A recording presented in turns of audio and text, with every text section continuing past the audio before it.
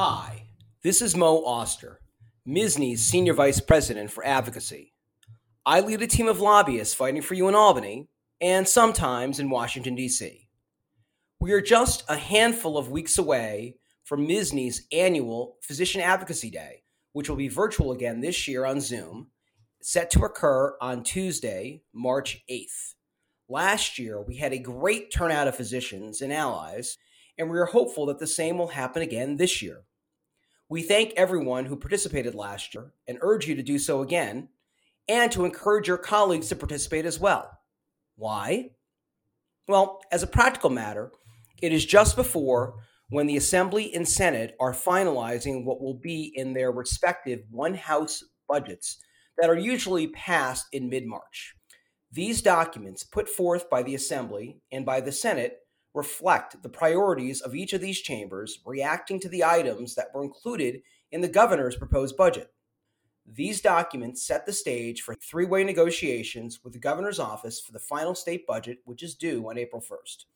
If the physician community's priority issues that we support are not included in the Senate or Assembly budget proposal, or the issues that we oppose are included in these budget proposals, it is exceedingly difficult to change these positions during the final negotiation process. Our Advocacy Day is the last big chance to have the physician priorities be known to key legislators and their staffs negotiating the state budget. Usually participating in our Advocacy Day morning educational program are the chairs of the Senate and Assembly Health and Insurance Committees, as well as key legislative leaders such as the majority and deputy majority leaders in each house, all of whom play a big role in determining what will and will not be in the state budget. They also play a huge role in helping to determine what healthcare bills will be advanced to the floor of each house for consideration. Physicians will hear the priorities of each of these leaders, but then in turn have the opportunity to ask questions of these committee chairs to help ensure that they are aware of the physician community's priority issues, as well as the concerns that impact their patients.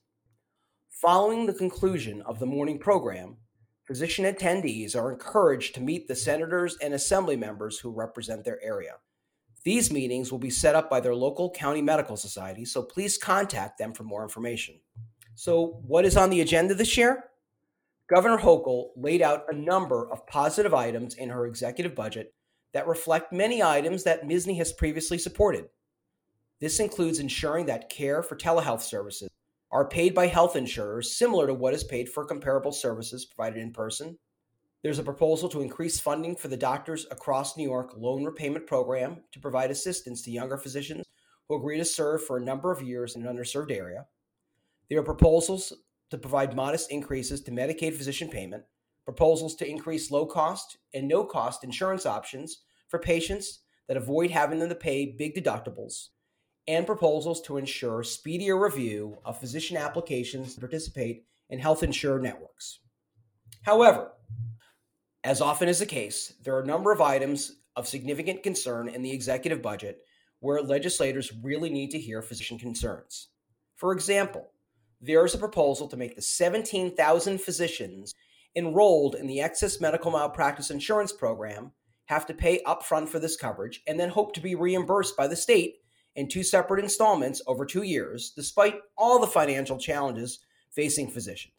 There's a proposal to remove existing collaborative arrangement requirements for nurse practitioners practicing in primary care, as well as authorizing pharmacists to perform numerous lab tests like diabetes, HIV, and STD diagnoses without any coordination with a physician. There's a proposal to add to the physician prior authorization burdens in Medicaid and Medicaid managed care by removing protections for prescriptions that currently ensure that the physician's judgment overrides all, not the judgment of a state bureaucrat or a health plan bureaucrat. Then there is the opportunity for physicians to make their legislators aware of all the challenges they are facing that make it harder to deliver patient care.